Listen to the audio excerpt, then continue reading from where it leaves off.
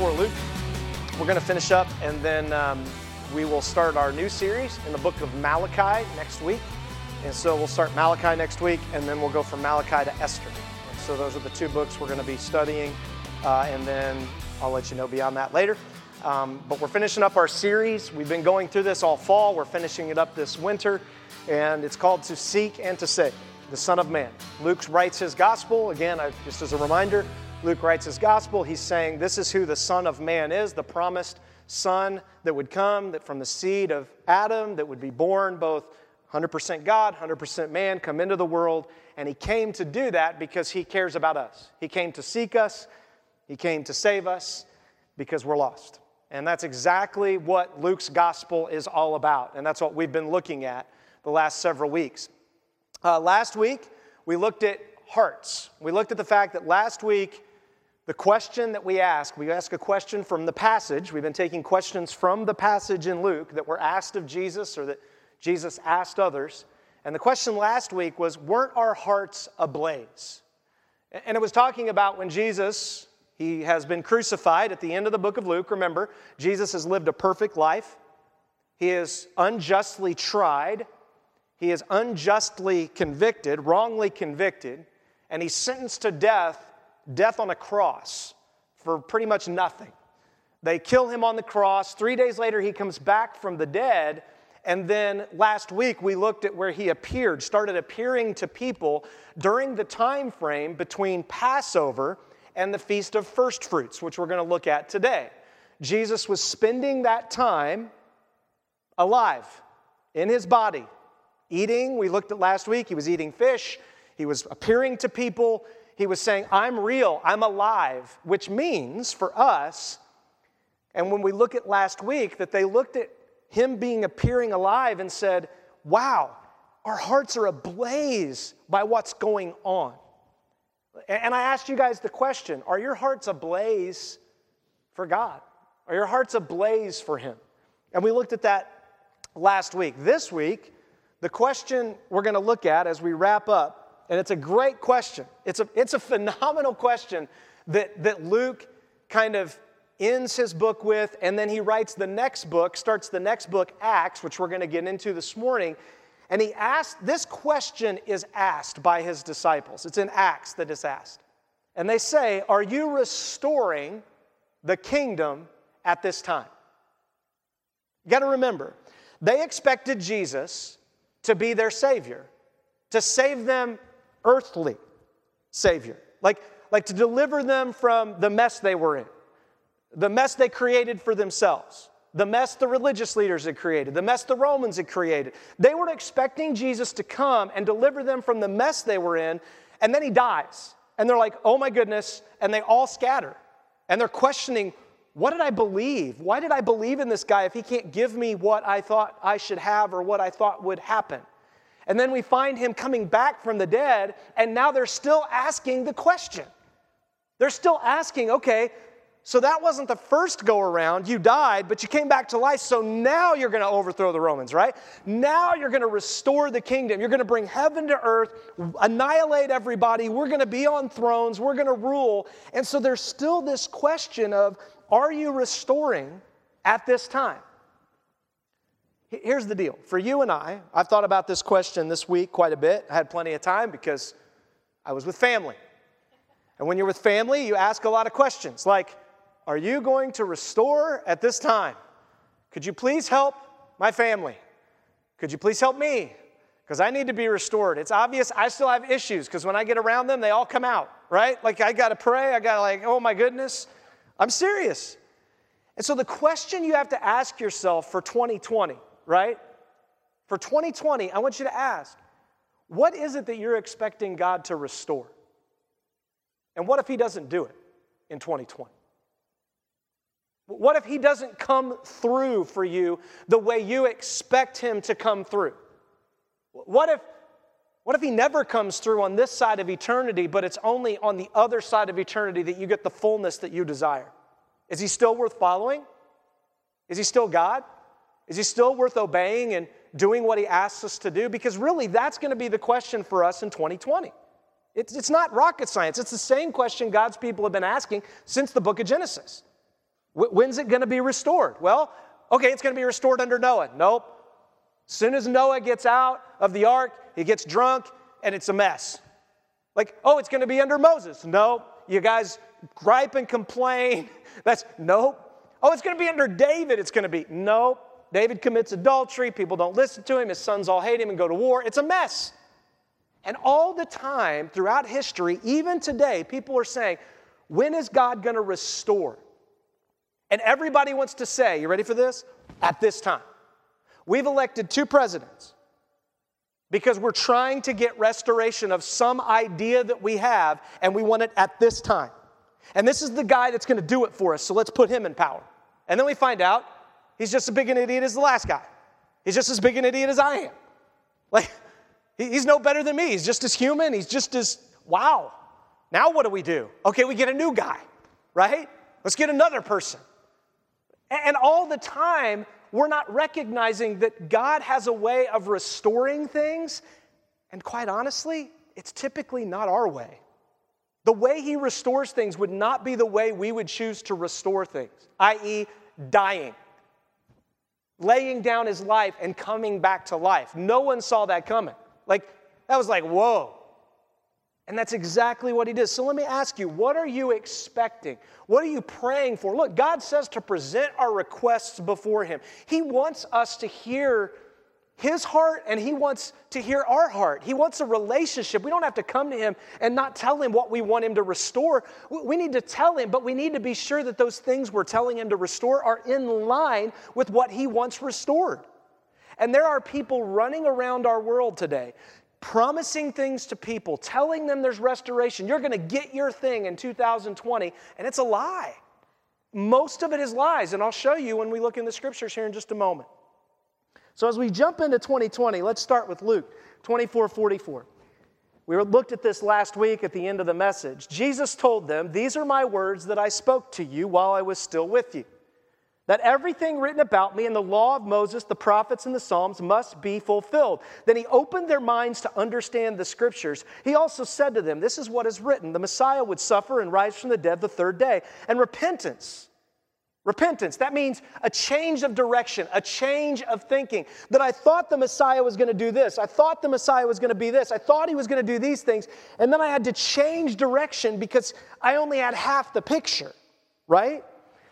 And forgiveness of sins would be proclaimed in his name. That's in Jesus' name. To all the nations. That's in Yahweh who saves name, right? Yahweh of the Old Testament, who is the Savior. That's what Jesus' name means. Jesus' name in Hebrew means Yahweh saves.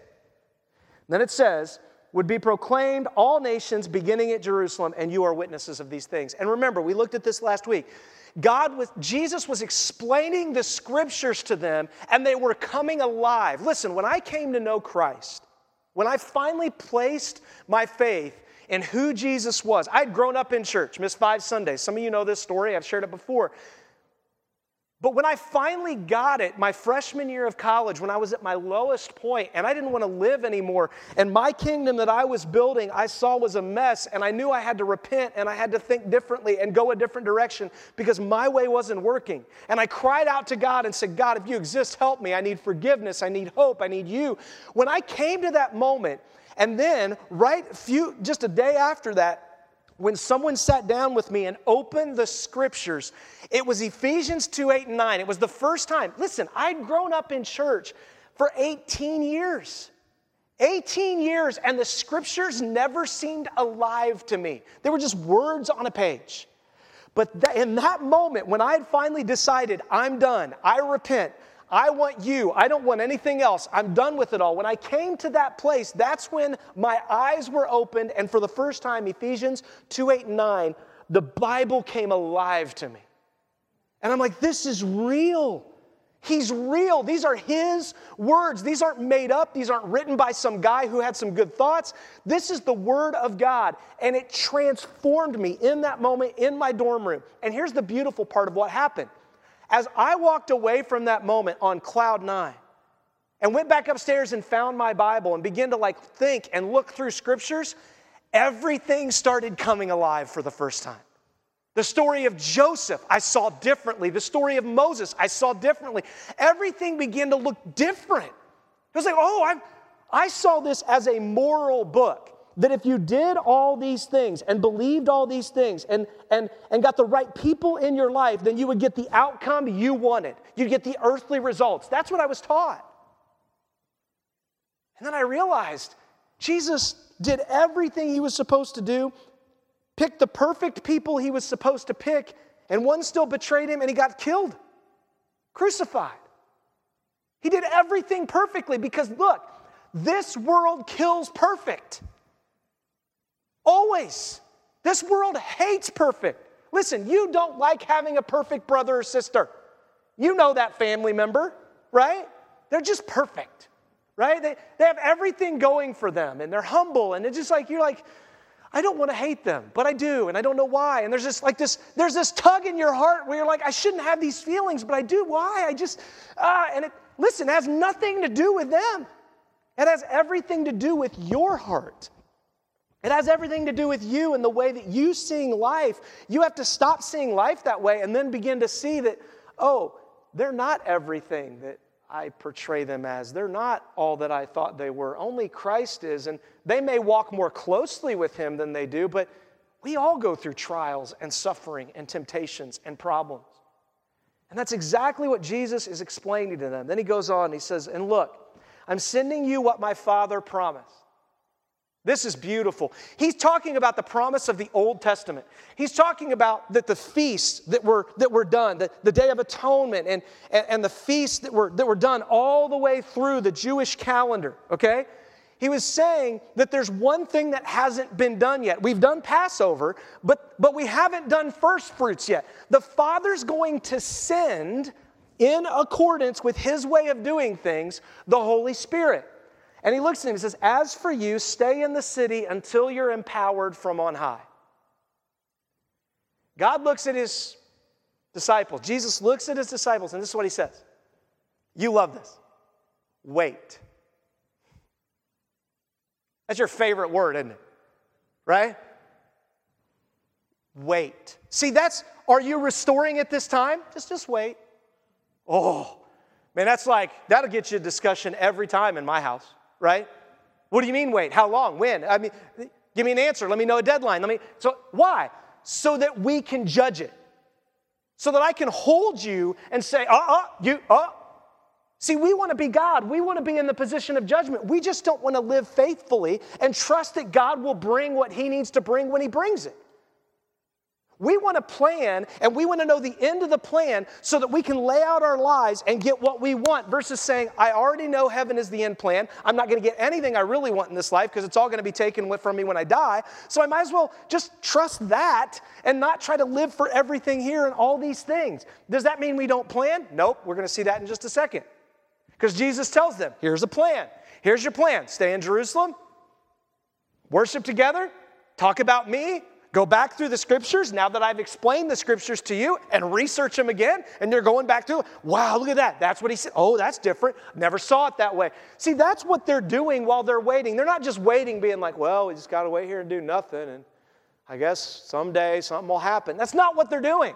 They're taking care of one another. They're praying for one another. When he's appearing to people, the people are like, we got to find those disciples because I think I just saw Jesus. And so it says over 500 people saw him. And so God's building his kingdom. People are coming because they're trying to figure out what is going on. Someone just came back from the dead.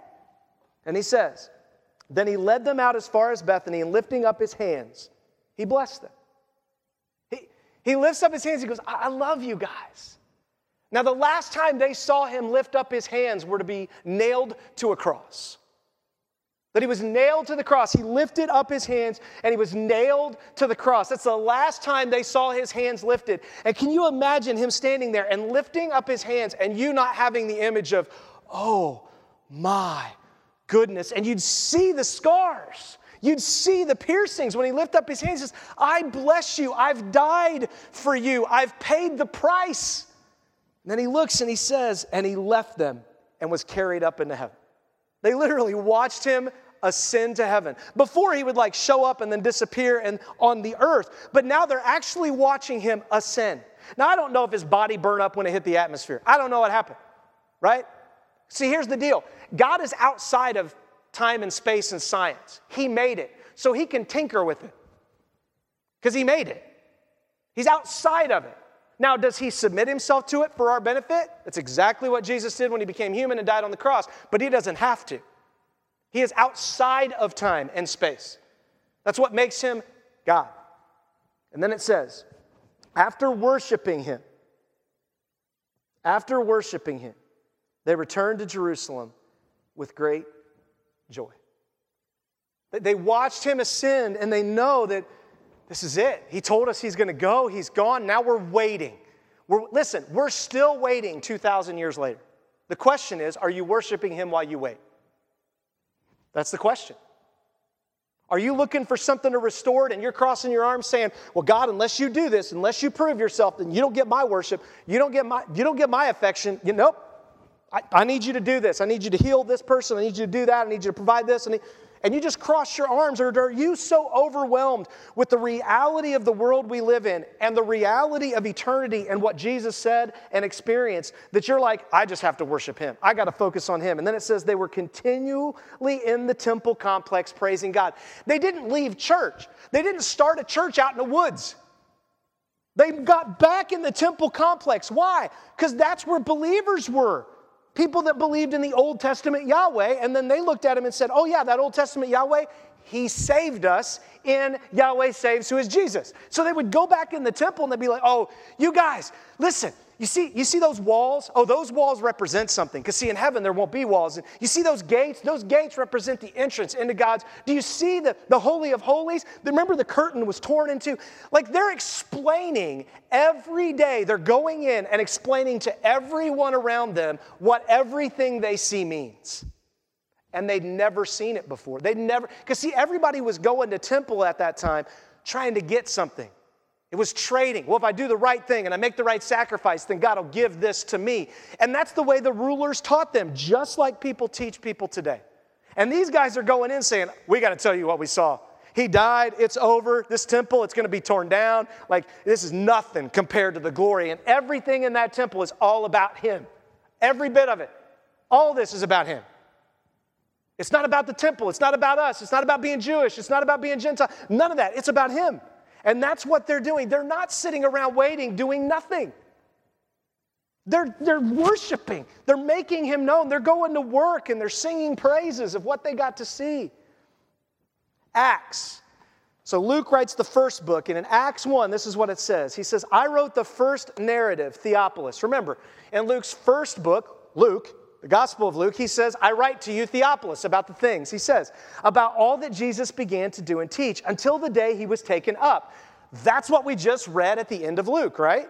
Till the day he was taken up. After he had given orders through the Holy Spirit to the apostles he had chosen.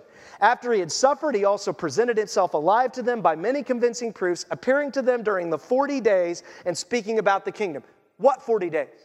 It was the 40 holy days between Passover, okay? It was the 40 days between Passover, it's actually 50 days, and the Feast of Unleavened Bread. It was those 40 days until Pentecost. God is following a plan. It's not that he's not following a plan. He's like, well, you just got to wait. You'll never know. And I'll just surprise you. Boo. Like, that's not what God does. He's not trying to play hide and seek with us. He wants us to know him, know his things, and know his heart. Here's the thing. We love to try to get answers to the things that we don't have answers to, and we try to ignore the things we do have answers to. That's what we try to do all the time. These guys are doing what they know they have an answer to. They're being faithful. They're being steadfast for 40 days. They're expecting something to happen on first fruits. They're expecting that something's going to happen.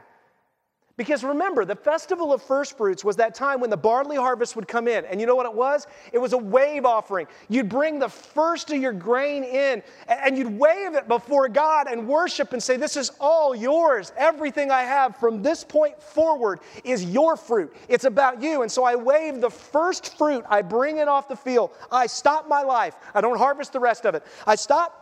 And I wave it before God. As a family, we're worshiping, waving, saying, God, you are glorious. You're awesome. And we're trusting you for the rest of the fruit of our lives as long as we're alive. That's the significance of this moment. Jesus has been brought back to life, taken up into heaven, and they're having to decide, do we truly trust him with the rest of our lives? It goes on. Acts 4:1, while he was together with them, he commanded them not to leave Jerusalem. We just read that. But to wait for the Father's promise. That's what we just read. This, he said, is what you heard from me. For John baptized with water, but you will be baptized with the Holy Spirit not many days from now. Listen, this isn't something you have to try to get. It's not like they're trying to get the baptism of the Holy Spirit. It just came on them. And then it says, look at this. So when they had come together, they asked him, here it is, Lord, are you restoring the kingdom to Israel at this time? He said to them, it is not for you to know the times or periods the Father has set by his own authority. It is not for you to know. Listen, there is nothing that drives us more batty than that. I got to know so I can do the right things to get what I expect and what I know I should have. And God's like, that's not trusting me. That's trusting you. That's trusting your own understanding, not me. How about you just trust in the relationship that we have and worship me in the midst of not knowing and doubts and pain and struggle. Just worship me through it because that's what Jesus did. And that, look, he's saying it's not for you to know. Listen, when you see people, listen up, when you see people come out with a confidence that says, you can know, and then they have all these prophecy and this is going to happen and that, burn the book. Just burn it. Just set it on fire, get rid of it. But those are the best sellers of our day. Y2K? Do you know how many? Go back to the year 2000, 1999, and look at the top books on the bestsellers list in 1999. You want to know what all those books were about? End times. How the world was going to end, how America was going to collapse, how all this was going to go down. That's the bestsellers in 1999. Christian and non-Christian, at the top of the list, were about knowing the times and the periods. You know how much of it happened? 0. None of it happened. Not a bit of it. They said the computer systems were going to crash. They said that all this bad was going to happen. And you want to know what happened? None of it. None of it happened. It didn't happen. Now, does that mean we shouldn't plan, that we shouldn't talk about it? No, you should be prepared. You should plan. He goes on and he says this. In Proverbs 11:14, this is what it says. Without guidance, without vision, people fall. But with many counselors, there is deliverance. Without guidance, people fall. But with many counselors, there is deliverance. Think about that for a minute. When you're trying to make decisions and figure things out, do you try to be sure you have plenty of counselors around you, specifically and especially counselors that know Jesus? That are going to lead you and open the scriptures with you to give counsel? How many people do you know that will open the scriptures with you to counsel you? They know the scriptures well enough to say, I think this is what you should do based on scripture. Versus, well, this is how I feel. This is how it worked out for me. Look at my life on this side of eternity on the earth. Don't you want these things? Now just do it the way I did it. See, that's what we love. Because that lets us have confidence that it's going to work out the way we want. Versus saying, I'm going to go to God for guidance because I know that eventually, here's the deal. That guy that has that great diet, that has that great system, you know what's going to happen to him? He's going to die. Something's going to get him. So you can do the diet, you can do the deal, you can do all of it, and in the end, he's going to be in the same ground you're in. He's going to be dust just like you're dust. He's going to fail. But when there's many counselors, when you have people around you that are helping you walk through this, here's what the many counselors do. Good counselors will remind you ready for this? Of bigger things. A good counselor will never give you what you want. If you go to a counselor and you're like, well, this is what I want him to change, and I want him to do that, and I want to do this, a good counselor will be like, hold on, we got a lot of work to do. And they will back the truck up, and they will go back to the past, and they'll start digging into things you don't want to dig into, and you have to make a decision. Do I want to go back to them? Because I don't want to do, I'm done. I'm out of here. I go find another counselor, because that's hard. I don't want to go through that.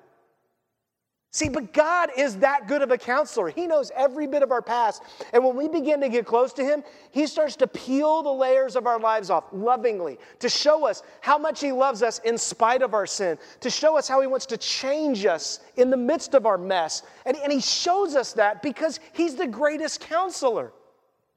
And here's the great thing about our God versus the other gods. Our God is a counselor in three persons. There's Father, Son, and Holy Spirit, unified around counseling us to their glory. See, that's the beauty. The reason we have family, the reason why there's this interconnectedness in our world wasn't by accident. It's the character of God. It's who he is as one God in three persons, Father, Son, Holy Spirit. He originally was that way, and we see the reflection of it. And people say, well, I just don't understand the Trinity. Why? You want to know why you have such a hard time with the Trinity? Because you can't stand to know there's not one boss at the top. Because it bothers you that you're not going to be the one boss at the top. It bothers you that there be three bosses that always agree and always do things perfectly together, because you're like, ooh, I want to be the guy that knows all the answers and leads everybody else. I don't want to be like equal. See, that's the beauty of this. And it goes on, it says this in Hebrews. Now faith is the reality of what is hoped for. Again, what do you hope for? What are you hoping God will restore in 2020? What are you hoping for? He says, faith is the reality of what's hoped for. Listen, if you're not hoping for eternity and the coming of Christ and the second coming of Christ and to see him come back and to see lives transformed and to see his glory go out over the earth, you have a short-sighted hope, and good luck with that. But if that's your hope, man, God will give that to you little by little each day as he reveals himself to you. And he says the proof of what is not seen. For our ancestors won God's approval by it. The reason we have the scriptures is because there were guys like Abraham who had no children, 90 years old, and believed that God was going to make him a man of many nations. With no kids. With a barren wife who's 90. Guys, that's not small faith. He picked up his family and moved them by faith, believing that God was going to provide an heir. And at one point, Abraham decided God wasn't coming through in time. I can't wait for this. Sarah decided we can't wait for this. And so Sarah told Abraham, hey, let's get a slave. Let's get Hagar. You sleep with her, and then God will have an heir. Have an heir and also an heir, that'll go on for eternity. They couldn't wait for Isaac to be born, for God to miraculously give them a son. And to this day, we still have a war going on this earth between the sons of Ishmael, who trace their lineage back to Islam, and the sons of Isaac, who trace themselves in Judaism and Christianity. And the Bible says those two sons will be at war until Christ comes back and he establishes his kingdom. It's a thousands of year war because Abraham chose to not wait. Listen, when we don't wait, the consequences can be costly. Is there forgiveness? Absolutely. Is God's glory still made known through Abraham? Absolutely. There are consequences. And Abraham lived in those consequences, and we're still living in them to this day. And that's why we need his forgiveness. That's why we need to have the hope that he'll forgive when we can't see it. So what do we do while we wait? Look at what 2 Timothy 2:1 says. You therefore, my son, be strong in the grace that is in the Messiah, who is Yahweh saves. That's what Christ Jesus means. He says, be strong in the grace. What's grace? Grace is unmerited favor. You don't deserve it. You can't earn it. You can't get it. It can only be given. Again, I give this illustration all the time, the perfect illustration of grace. I'm driving my brand new sports car. I don't have one, probably never will, but I'm driving my brand new dream sports car. You're driving my old 93 pickup truck that the wheel fell off of. You bought it from the junkyard, fixed it up, and it's still like as bad as it was. And you crash into my new sports car. Totally your fault. You run the red light. You don't care. You smash into me. We both get out of the car. Justice says, you're an idiot. You're paying for your car and my damages and anything else you did. Mercy is I get out of my car and realize, oh my gosh, that's my old truck. You must be in bad shape to have to drive that thing. I feel bad for you. Mercy is you just go ahead and cover that old truck, it's dead. But you just take care of your damages, and I'll just take care of my damages. That's mercy. That's having mercy on your fault. Grace is me getting out of the car and saying, here's the deal.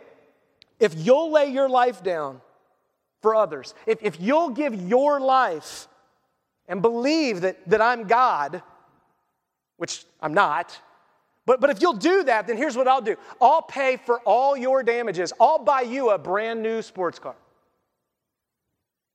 I'll have grace on you. You don't have to pay for anything. I got it covered because I have all the resources and I see you have nothing.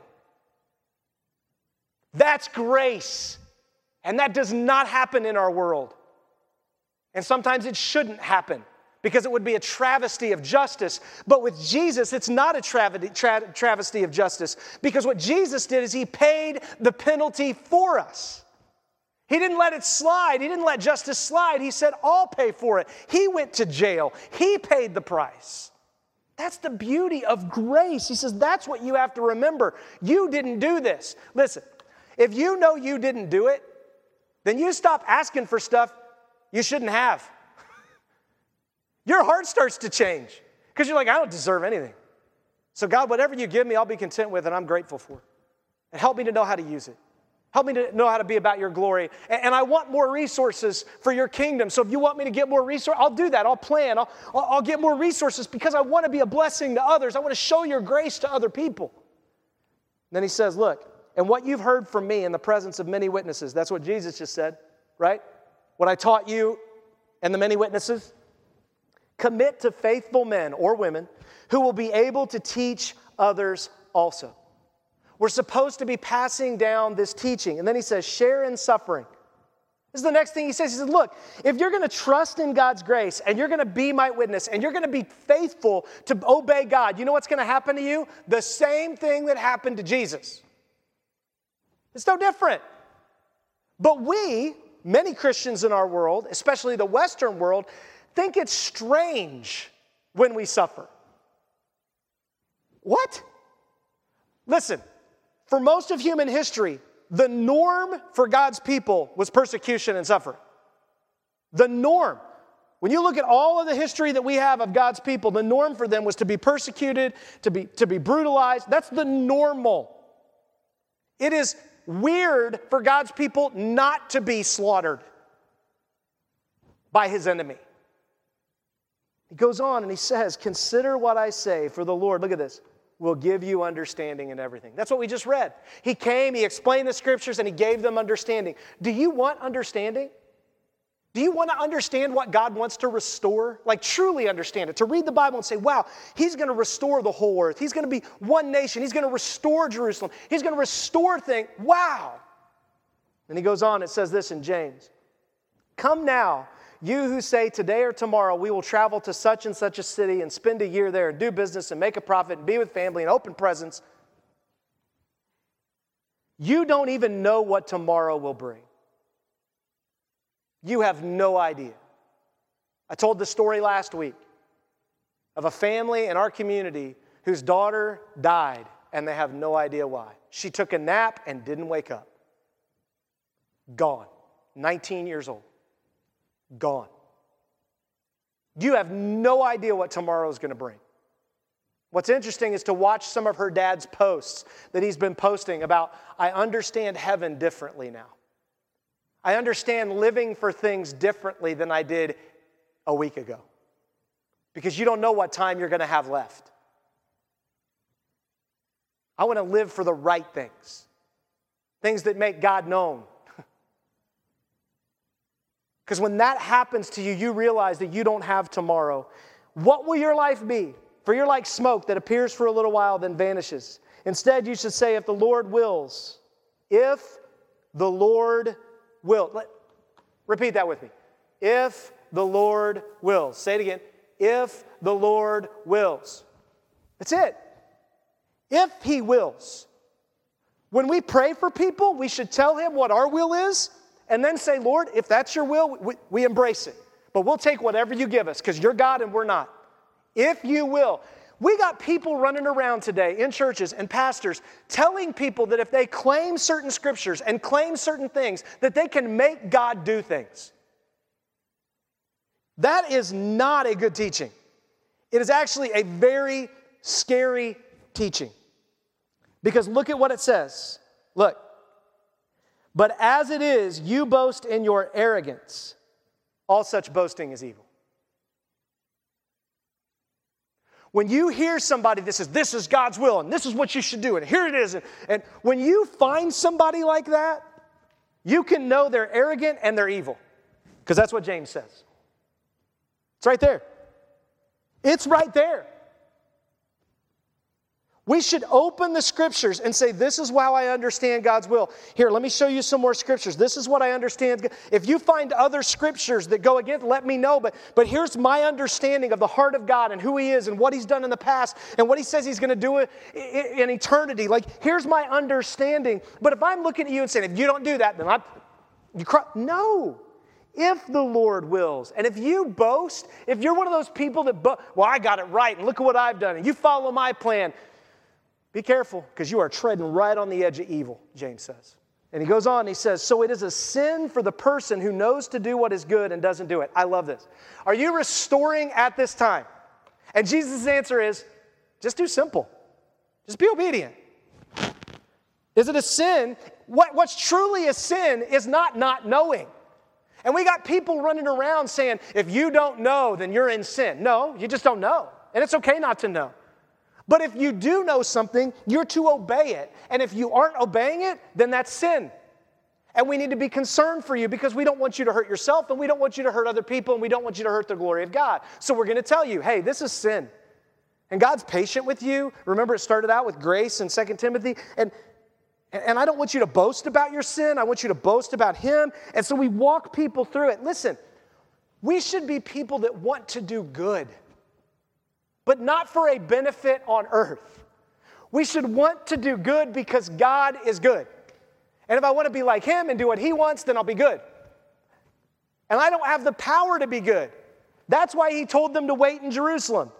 But you will receive power when the Holy Spirit has come on you, and you will be my witnesses in Jerusalem, Judea, Samaria, and to the ends of the earth. You know what a witness does? A witness tells the truth and lives the truth. That's what they do. Their lifestyle is a witness of what they saw and what they believe, and what they believe is coming. Their words are a witness of what they say and do and what they believe is coming. A witness just tells what is true. That's what a witness does. It's exactly what he says. You're going to receive power. And when that power comes on you, you are going to become an obedient, vocal witness for how great I am. God says. You're going to tell people how awesome it is to know me and how awesome it is to go through this life knowing it's a mess and you've got a home in heaven and you're waiting for it and you can't wait for it and you're not attached to anything too tightly here. It's all like here, it's yours, whatever you want, because it's not going to go with you.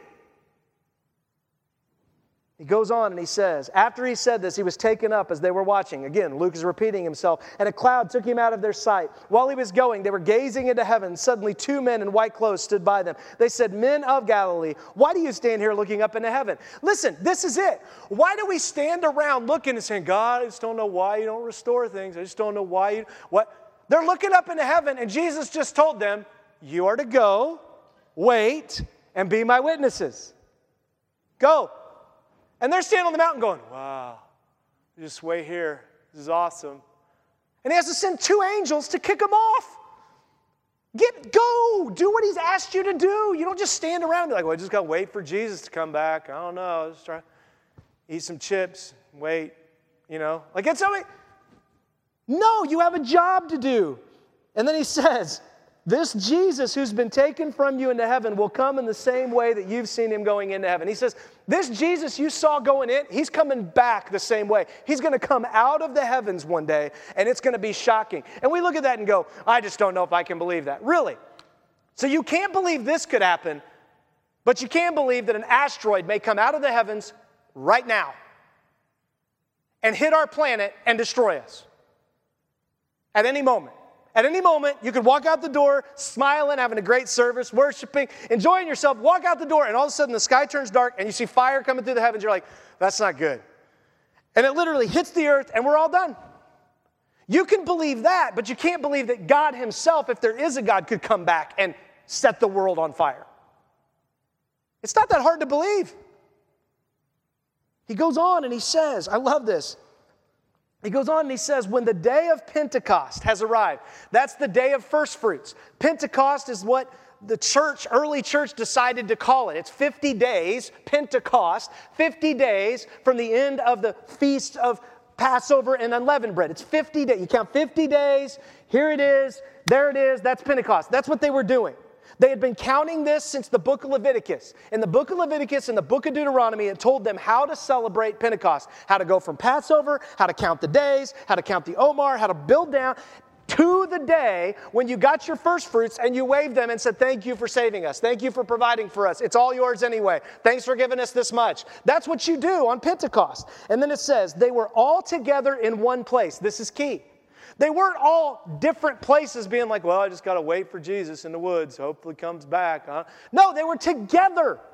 They understood that you've got to be with other believers. And then it says, suddenly a sound like that of a violent rushing wind came from heaven, and it filled the whole house where they were staying. And tongues like flames of fire were divided and appeared to them and rested on each one of them. I don't know if that's their shoulder, on their head. Then they were all filled with the Holy Spirit and began to speak in different languages as the Spirit gave them the ability for speech. Listen. You can be filled with the Spirit, and God may not give you the ability to speak in other languages. Because it's His decision whether He wants to give the ability or not. That's what it says right there. As the Spirit gave them ability. I wonder if one of the disciples didn't get it. Right? Like they're all in a room together, and everybody's got all these, speaking in tongues, and then there's John sitting over there being like, I'm not saying, I don't have anything. I'm not speaking. Kind of waiting. I don't know what language. I'm just kind of here. I'm just going to praise God. This is different. Never seen this before. Like, I don't know if that happened. It could have. We don't know. Now, there's a teaching out there that says if you're filled with the Spirit, you will speak in tongues. No, not necessarily. If God wants you to, you will. He will. But that's not the sign of being filled with the Spirit. The sign of being filled with the Spirit is submitting to God, waiting for Him, trusting Him every day, saying, God, you're enough today. It's about your grace. That means you are filled with the Spirit. That's what it means. It's not this one-time moment, you get the Spirit, and now you're just perfect. That's not what it means. And he goes on, it says this. There were Jews living in Jerusalem, devout men from every nation under heaven. Remember, the Jews had been scattered. They had different languages, just like today. There are Christians all over the world that speak all different languages. And it says, every nation. When this sound occurred, a crowd came together and was confused. Look at this. Because each one heard them speaking in his own language. This was not a confusing or scary event. This was not out of control. This was people walking and saying, I am hearing Egyptian right now. With a Jewish accent, with a Galilean accent. That's weird. I got to go find out what this is. I hear someone speaking Arabic right now. What? I got to go find, who's speaking Arabic? And all these people were drawn. It wasn't confusion. It was clarity. The gospel was being spoken to them clearly. And they were like, I hear clearly. That's weird. And so they come and they say they were astounded and amazed, saying, look, aren't all these who are speaking Galileans? How is it that each one can hear in our own native language? We hear them speaking the magnificent acts of God in our own languages. They were all astounded and perplexed, saying to one another, what could this be? But some sneered and said, they're full of new wine. They're drunk. Now, if they were acting crazy, right? Like, then they may be drunk. That's not normal. But they weren't acting crazy. They were simply speaking the scriptures, speaking about God, and it was coming out of their mouth in another language, and someone else affirmed that they heard that language. That's what this was. Don't get confused. That's exactly what we see happening here. And the reason for it, are you ready for this? It's first fruits. It's God saying, I'm going to give you a taste, just a little bit, of the fruit of all the nations in this moment. I'm going to give you a taste of what it's going to be like in heaven one day when we all stand around the throne and everyone's speaking in their own culture, in their own language, and we all understand it. You're going to understand Mandarin someday. You may not know it now. You're going to understand German someday. I have no idea. I tried to understand it when I was there. Very difficult. You're going to understand Russian. And we're all going to just be like, that's awesome, what they're saying. We're all going to understand each other. There's going to be no barrier. And God is saying, look, I want to break down the barriers of relationships. I want to come through and restore. But there's still those that are going to not believe. There's still going to be those that say, you're full of new wine, you're drunk, I want nothing, I have no desire for you. Does that make sense? That's exactly what this says. There are going to be those that will not believe. Then it says, but Peter stood up with the 11, raised his voice, and proclaimed to them, men of Judah and all residents of Jerusalem, let me explain this to you and pay attention to my words. For these people are not drunk, as you suppose, since it's only 9 in the morning. Like we haven't been drinking all night. On the contrary, this is what was spoken. Therefore, let all the house of Israel know with certainty that God has made this Jesus, Yahweh says, whom you've crucified, both Lord and Master. I love this. Peter says, let me bring clarity to what all you're hearing right now. Let me tell you what this is all about. It's not about speaking in tongues. It's not about getting some special power. It's simply about making him known clearly. That's it. That's what it's about. It's all about Jesus. Every bit of it. When the Holy Spirit comes, the Bible says the Holy Spirit comes to glorify Christ. That's why the Holy Spirit comes every time. The Holy Spirit does not come to glorify itself. That is not the role of the Holy Spirit according to Scripture. When the Holy Spirit comes, it's trying to reveal who Jesus is, not trying to show off and say, I'm the Spirit, here I am. That is not biblical. And that's how we know. Because it says it right there. Because Peter says, I got to clarify what's going on here because some people are thinking we're crazy. We're not. We're just trying to make Jesus known to a bunch of people who don't know him in a bunch of languages we don't even know. This is crazy. Because there were many people who were murdered because they took this verse out of context and went to foreign countries without studying the language of that country in the early 1900s during the Pentecostal movement. And they got slaughtered in those lands because they didn't know the languages and they did wrong things and those people killed them. Because they thought they would just show up and then miraculously be able to speak the language of the village they popped into. Because they were taught that garbage. It's garbage. Can God do that? Absolutely. But to demand and boast that he do it, that's arrogance and it's evil. He goes on and he says this, when they had heard this, they came under deep conviction. And Peter preaches a sermon right there in those verses. And then they said when they heard the sermon, which he explained all the scriptures to them, they came under deep conviction and said to Peter and the rest of the apostles, brothers, look at this, what must we do? If this is true, what must we do? Repent, Peter said to them, and be baptized. Show that you believe by going through the waters, each of you in the name of Jesus Christ for the forgiveness of your sins, and you will receive the gift of the Holy Spirit. He doesn't say, then come back to me, and then we'll see if you get the Spirit.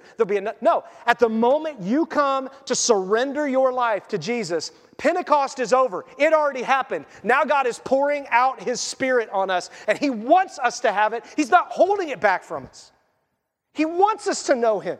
And we got churches running around saying, oh, it's holding back on you. God's holding back on you. No, he's not. He's a good father who wants us to have the fullness of who he is. He's not holding back. So when we come to know him and we repent, God says, I want you to know. He gives us his fullness. I want to come in with everything I've got. Then he says, for the promise is for you and for your children, for all those who are far off, as many as the Lord our God will call. With many other words, he testified strongly and urged them, saying, be saved from this corrupt generation. The generation you're in is corrupt. Be saved from it. Don't get caught up in it. You're not of this world. You're of another world. So those who accepted his message were baptized. And that day, about 3,000 people were added to them. 3,000. Wow. And they devoted themselves to the apostles' teaching, to the fellowship, to the breaking of bread, and to the prayers. As you think about 2020 and we wrap up, if you've come to know Christ, you've been baptized, you've surrendered your life to him, God gives us his restoration plan right here. It's real simple. They devoted themselves to the apostles' teaching. What's the apostles' teaching? Oh, that's right. It's Matthew, Mark, Luke, John, Galatians, Ephesians, Colossians, Acts, Romans. Oh, we have the apostles' teaching. Devote yourself to it.